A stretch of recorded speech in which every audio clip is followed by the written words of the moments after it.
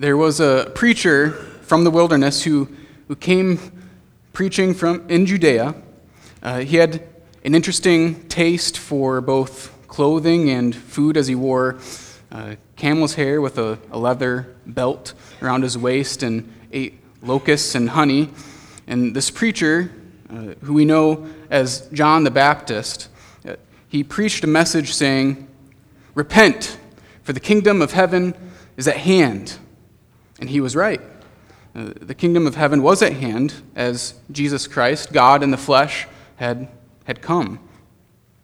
John was someone who the prophet Isaiah had prophesied about, saying, "The voice of one crying in the wilderness, prepare the way of the Lord, make his paths straight." John the Baptist, he knew his place as he was preaching a message of repentance. He did so in humility as he was preparing the way for Christ. He says in Matthew 3:11, "I baptize you with water for repentance, but he who is coming after me is mightier than I, whose sandals I am not worthy to carry. He will baptize you with the Holy Spirit and fire." And later, in the Gospel of John, chapter 3, verse 30, in talking about Jesus, he says, "He must increase, but I must decrease." What John said was true. He is not worthy to untie or carry the sandals of God, of Jesus Christ.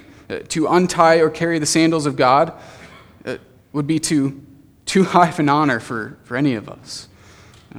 We're not worthy of that privilege. And he says, "He must increase, but I must decrease." And if we're honest with ourselves, we all have a tendency to diminish Jesus and lift ourselves up. We can be foolish in that. This is what we do in our selfishness and rebellion against the Lord. We're not worthy to even kneel down and untie and carry the sandals of Jesus. So what does this have to do with our passage this morning? In our passage this morning, Paul exhorts the Philippian church to let their manner of life be worthy of the gospel of Christ. This is quite the exhortation. To live worthy of the gospel? We're not worthy of the gospel. How is this even possible? Paul presents us with several ways, in light of the gospel, to live life in manner worthy of the gospel. So if you haven't already, please turn to Philippians chapter 1. I'm going to read verse 27 to the end of the chapter. "Only let your manner of life be worthy of the gospel of Christ, so that whether I come and see you or am absent, I may hear of you that you are standing firm in one spirit, with one mind, striving side by side for the faith of the gospel, and not frightened in anything by your opponents.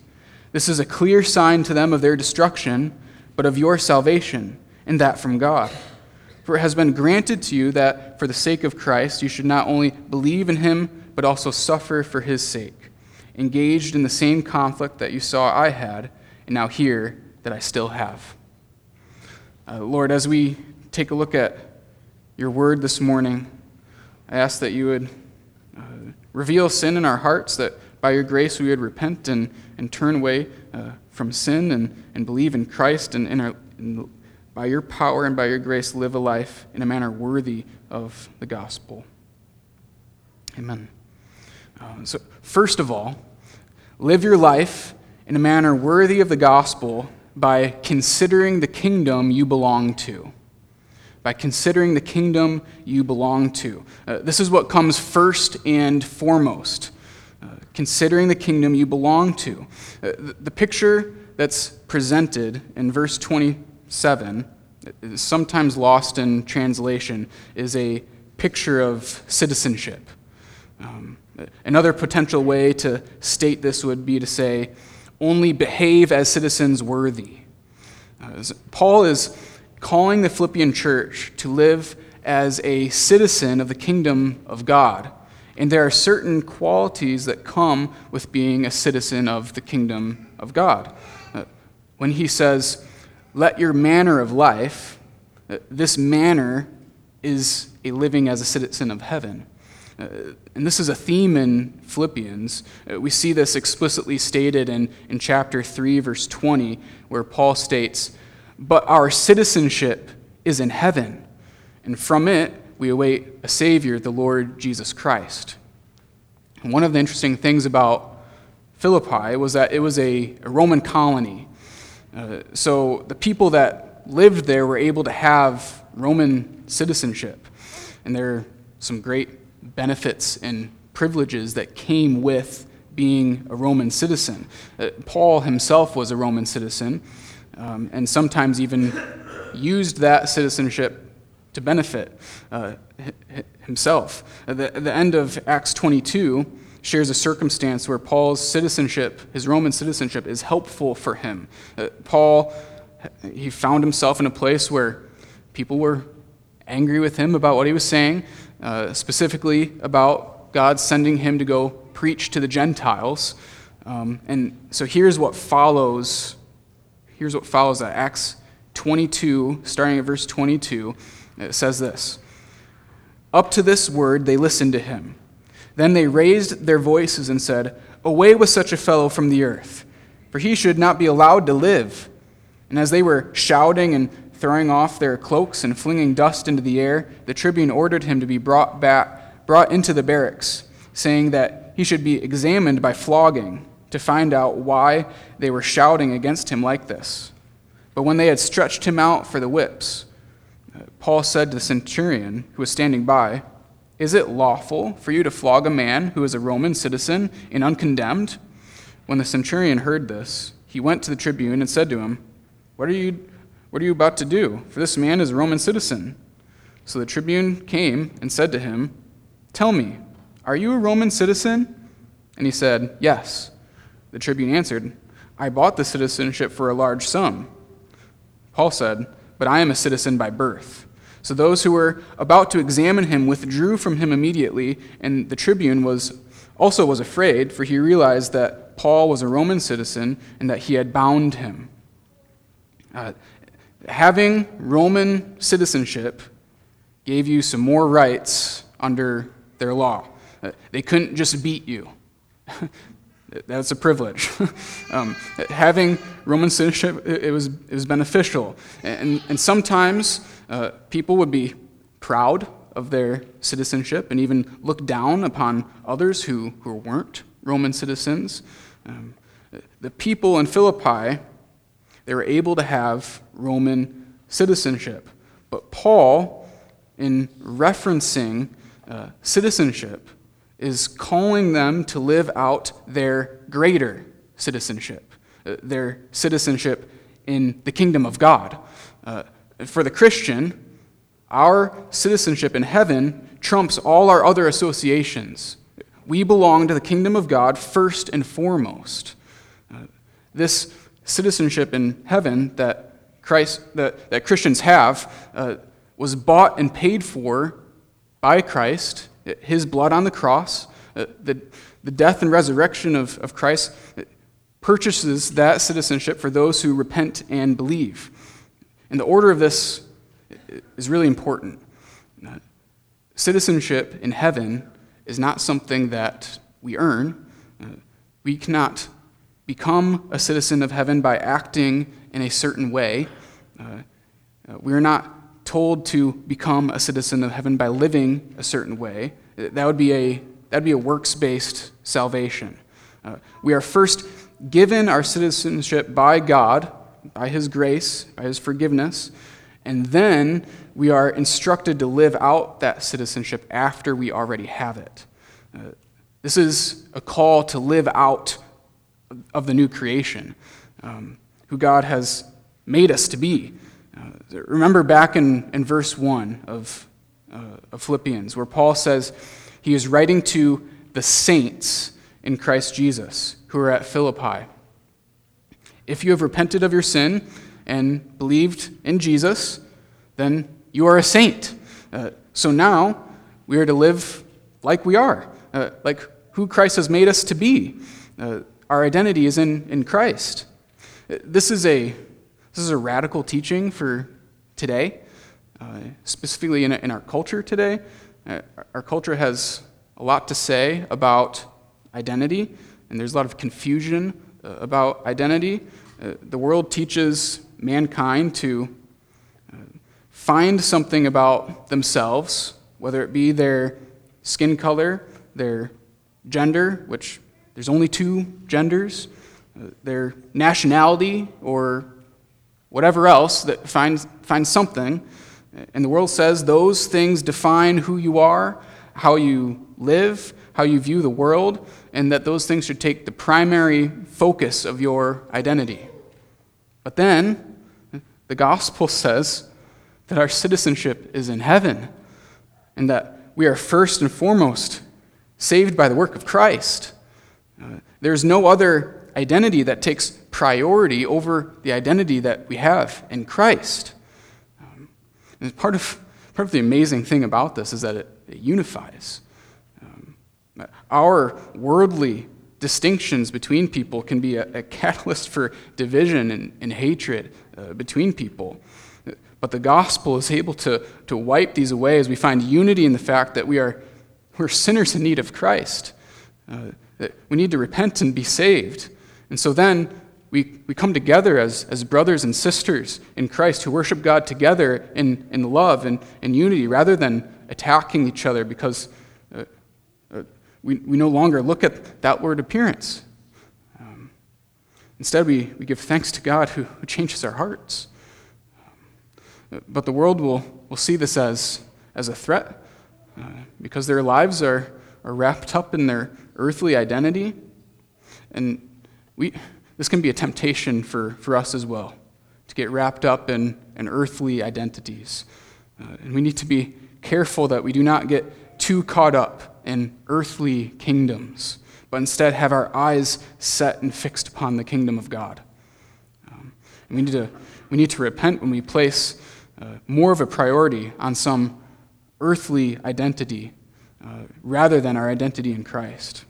So as we continue through this passage, we need to remember that those who are saved are citizens of heaven.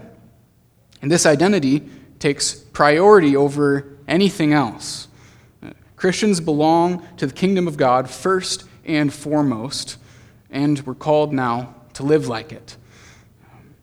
Secondly, live your life in a manner worthy of the gospel by standing firm in the faith.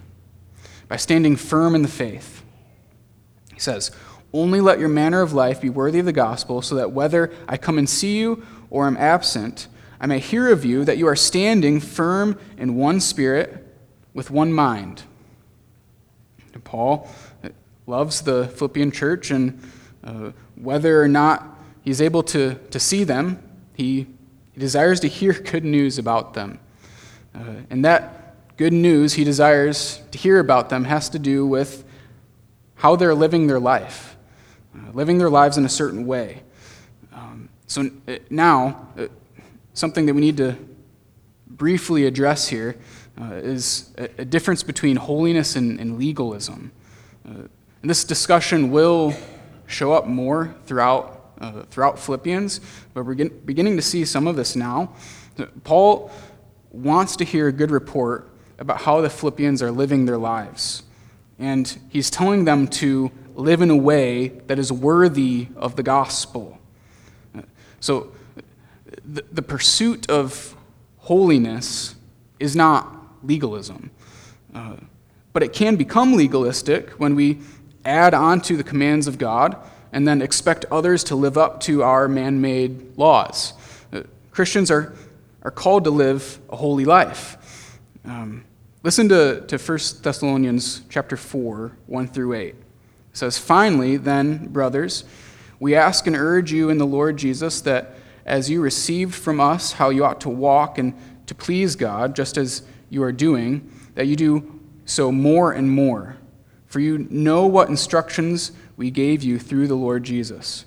For this is the will of God, your sanctification, that you abstain from sexual immorality, that each one of you know how to control his own body in holiness and honor, not in the passion of lust like the Gentiles who do not know God, that no one should transgress and wrong his brother in this manner, because the Lord is an avenger in all these things.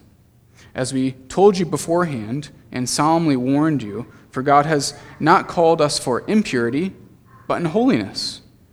Therefore, whoever disregards this disregards not man, but God, who gives his Holy Spirit. So we see that Christians are called to holy living, and that this holy living has to do with our whole manner of life and our bodies.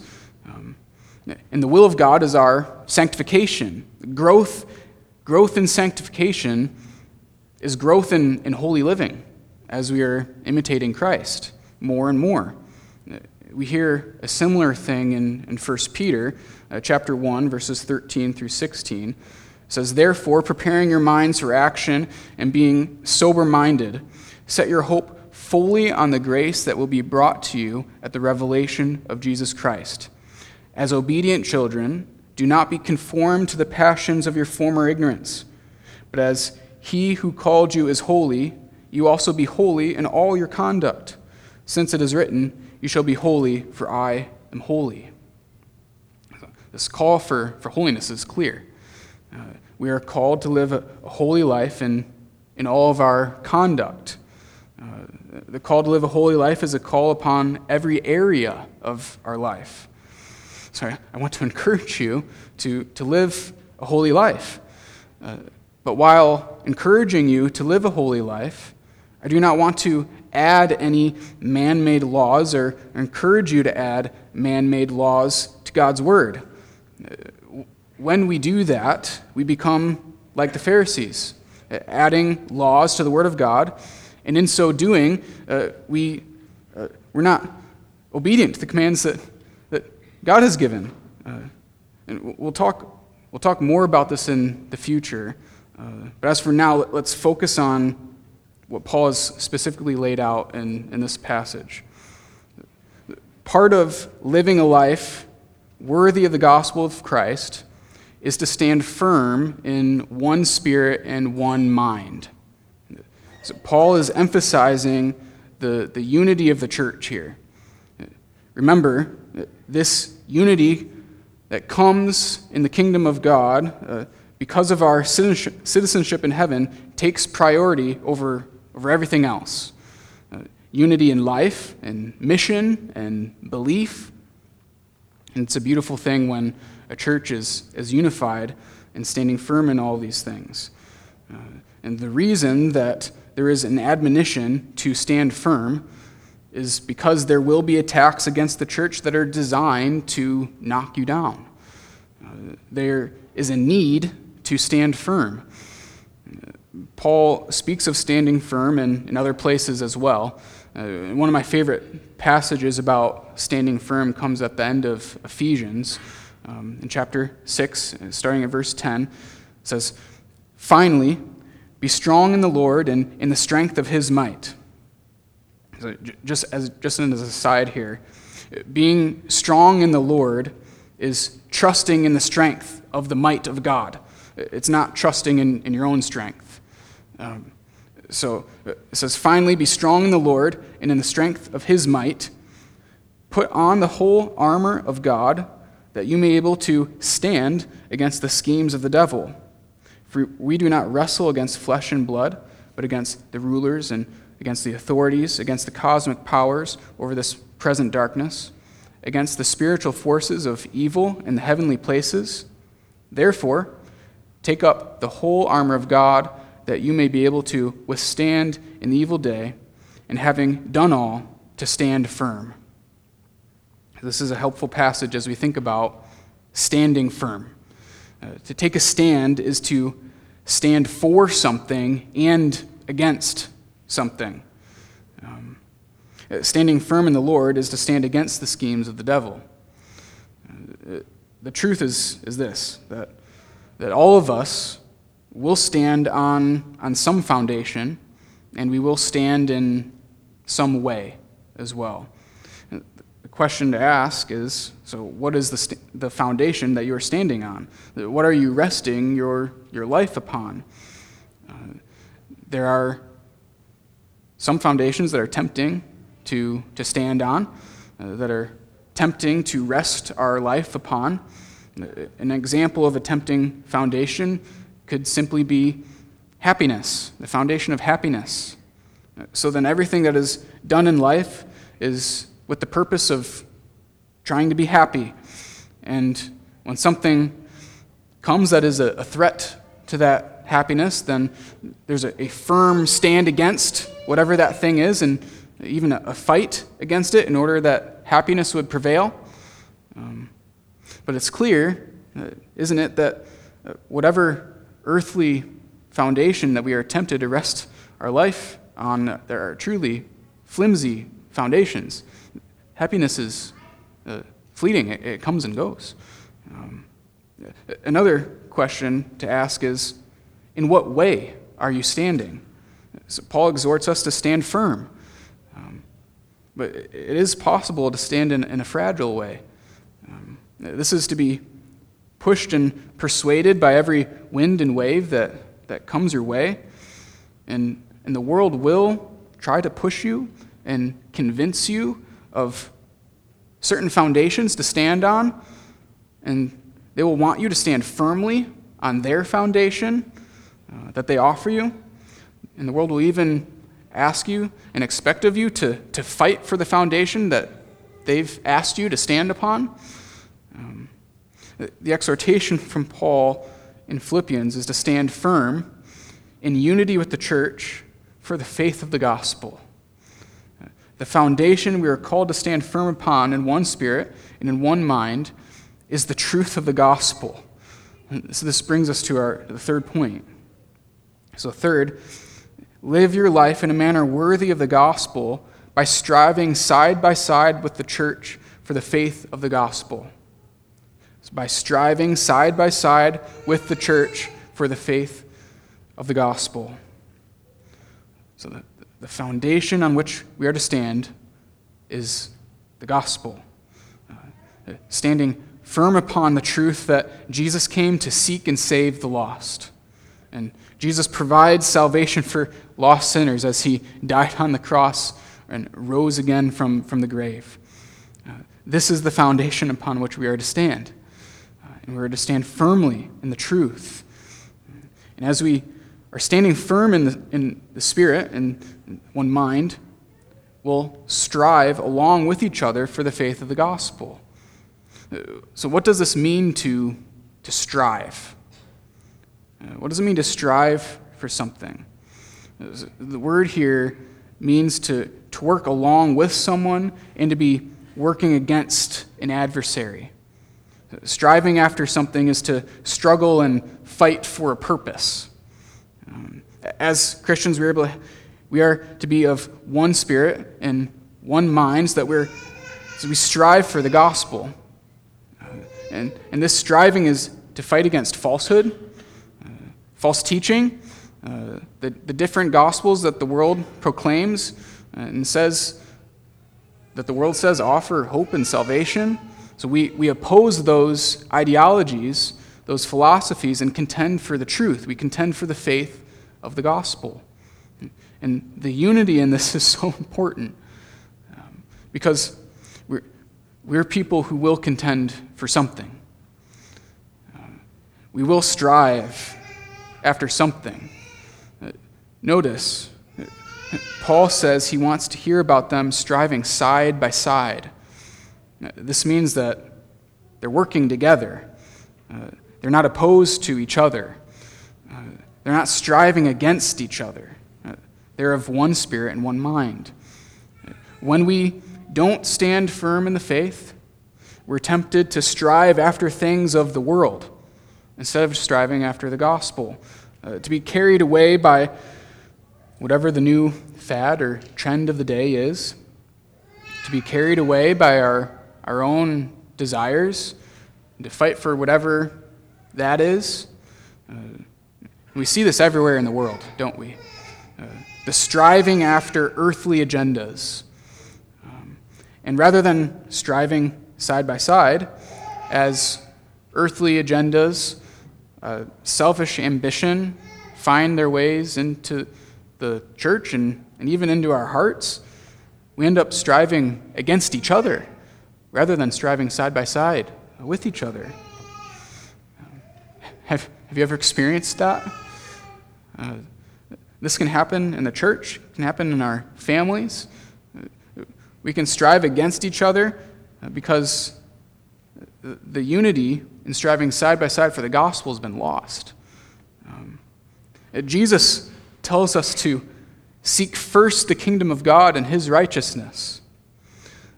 Life is short. Eternity is long. When our selfish ambitions in life take precedent over the faith, it wreaks havoc on relationships. Paul will have more to say about this in the next few verses in chapter 2 as he admonishes people to do nothing in rivalry or conceit, to do nothing out of selfish ambition.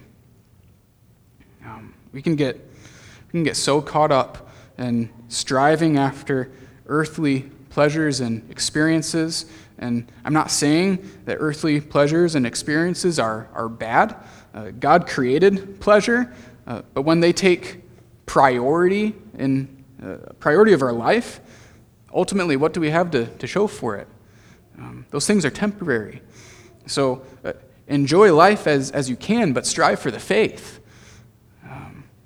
And the amazing thing, when we strive side by side with one another for the faith, it's actually enjoyable. It's enjoyable to strive after the faith with fellow brothers and sisters in Christ. This enjoyment isn't the reason why we strive for the gospel, but it's a wonderful fruit that comes from it. And the ironic thing is that when we strive after the wrong things, the earthly pleasures, we often are seeking some form of enjoyment, but we don't end up getting what we want anyway because we're striving against each other. It's fleeting. It doesn't last.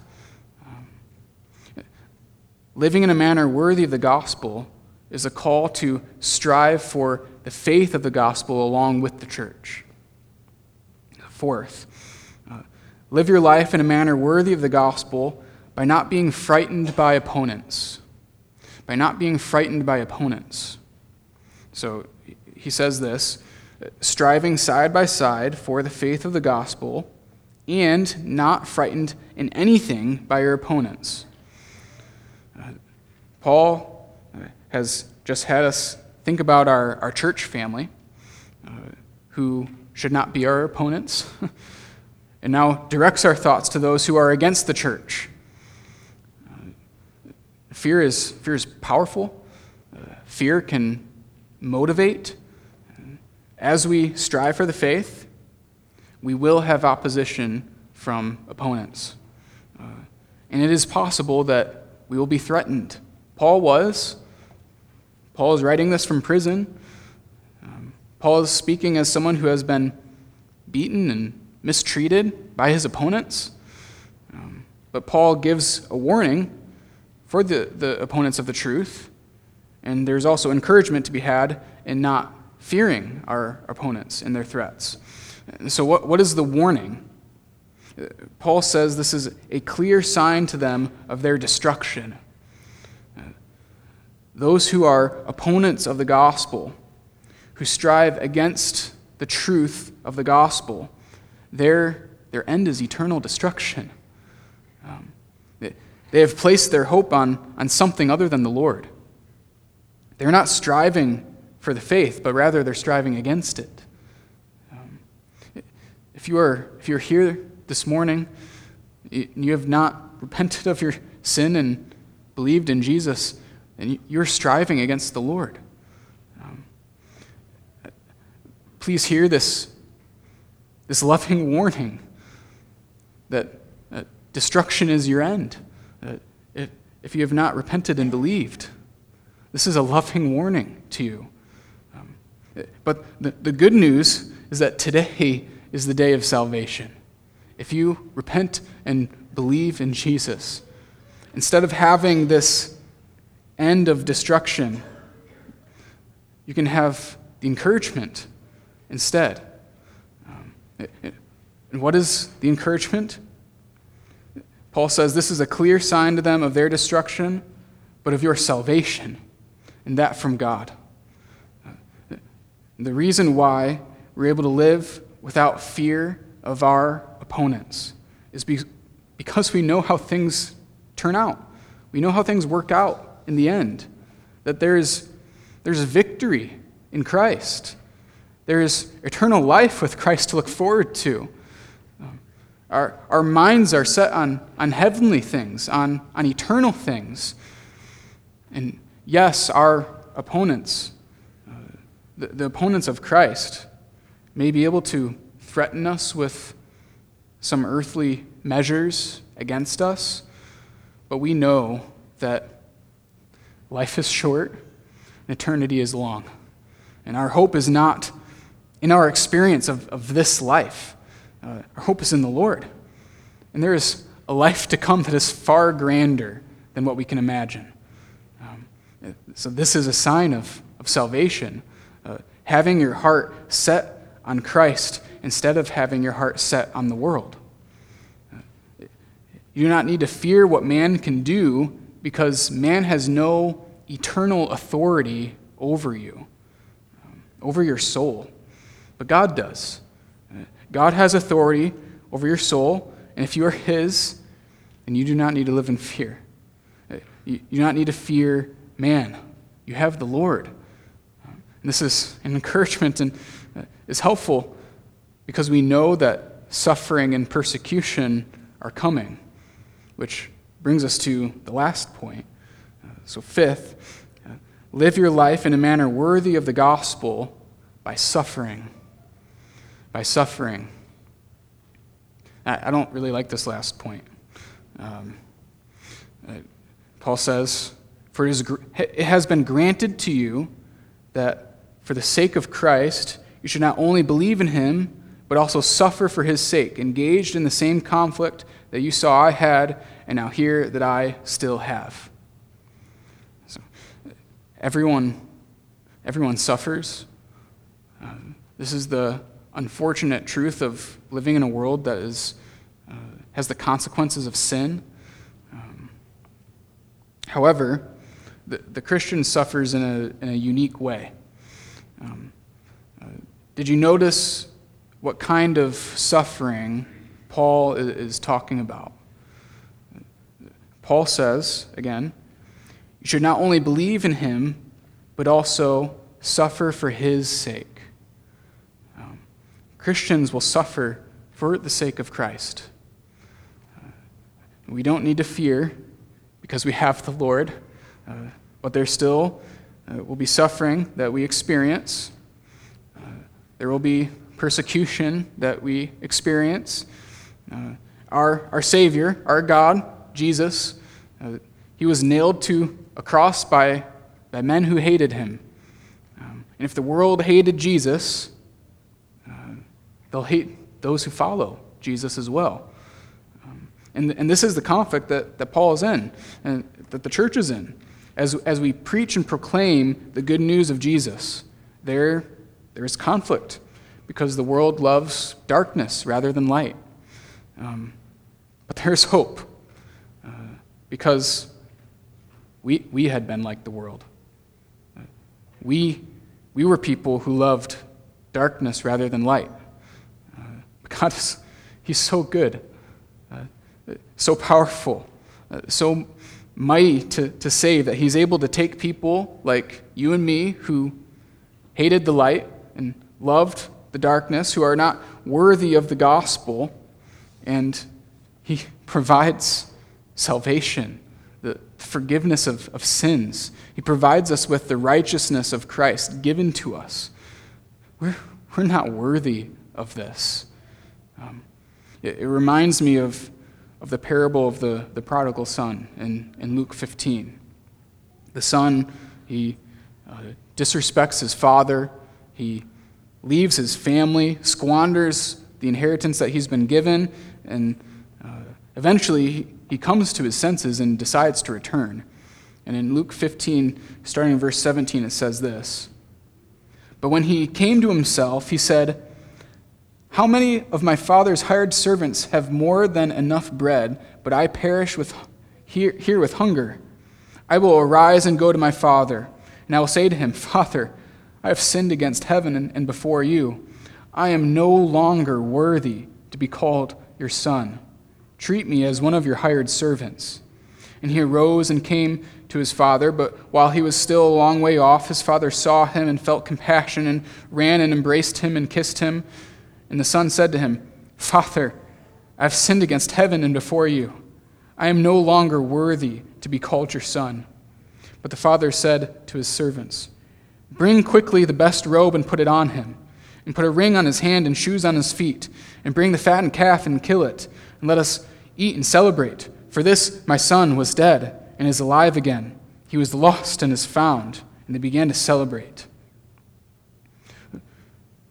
We are not worthy of the gospel. We are not worthy to be called the sons of God.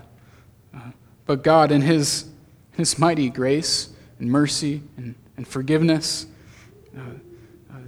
He's given us His righteousness. He's given us salvation.